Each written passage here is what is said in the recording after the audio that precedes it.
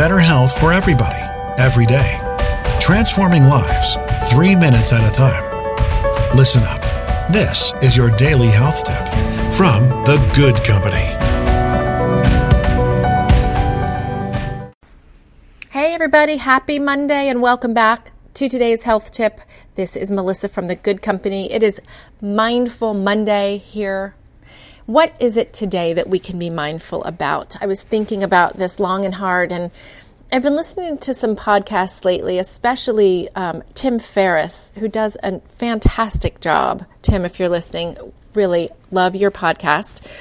He talks a lot about developing a morning routine. What does your morning, your first maybe 10 or 15 minutes when you wake up look like? I hope it doesn't look like this. The alarm goes off, you hit the snooze button. The snooze goes off, you hit the snooze button. Then you jump out of bed, check your emails, brush your teeth, wash your face, and go downstairs. That already sounds stressful. It already sounds like you're setting yourself up for an adrenaline-filled morning. What if your morning routine looked something like your alarm went off, you turned on your Headspace app on your phone and did a 5-minute meditation to sort of clear the cobwebs and set yourself up for a good day? You hop out of bed and you do a 3-minute plank or 3 minutes of push-ups or 3 minutes of sit-ups.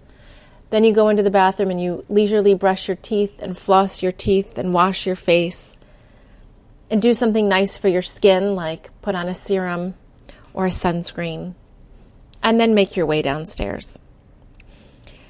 Maybe it's journaling for 5 minutes in the morning. Maybe for you it's prayer for the first 5 to 10 minutes in the morning.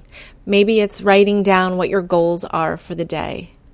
But if we don't have a morning ritual or routine, it's easy to let that morning time be harried and adrenaline-filled and rushed.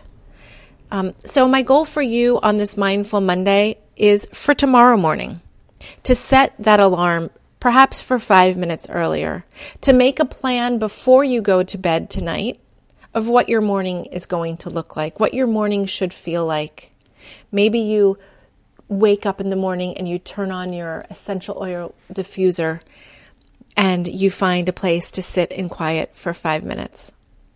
And again, maybe it's journaling, maybe it's prayer. Come over on Facebook, or guys, join me over on Instagram and talk to me about your morning ritual. What does your morning routine look like? And if you don't have one, perhaps it's time to start.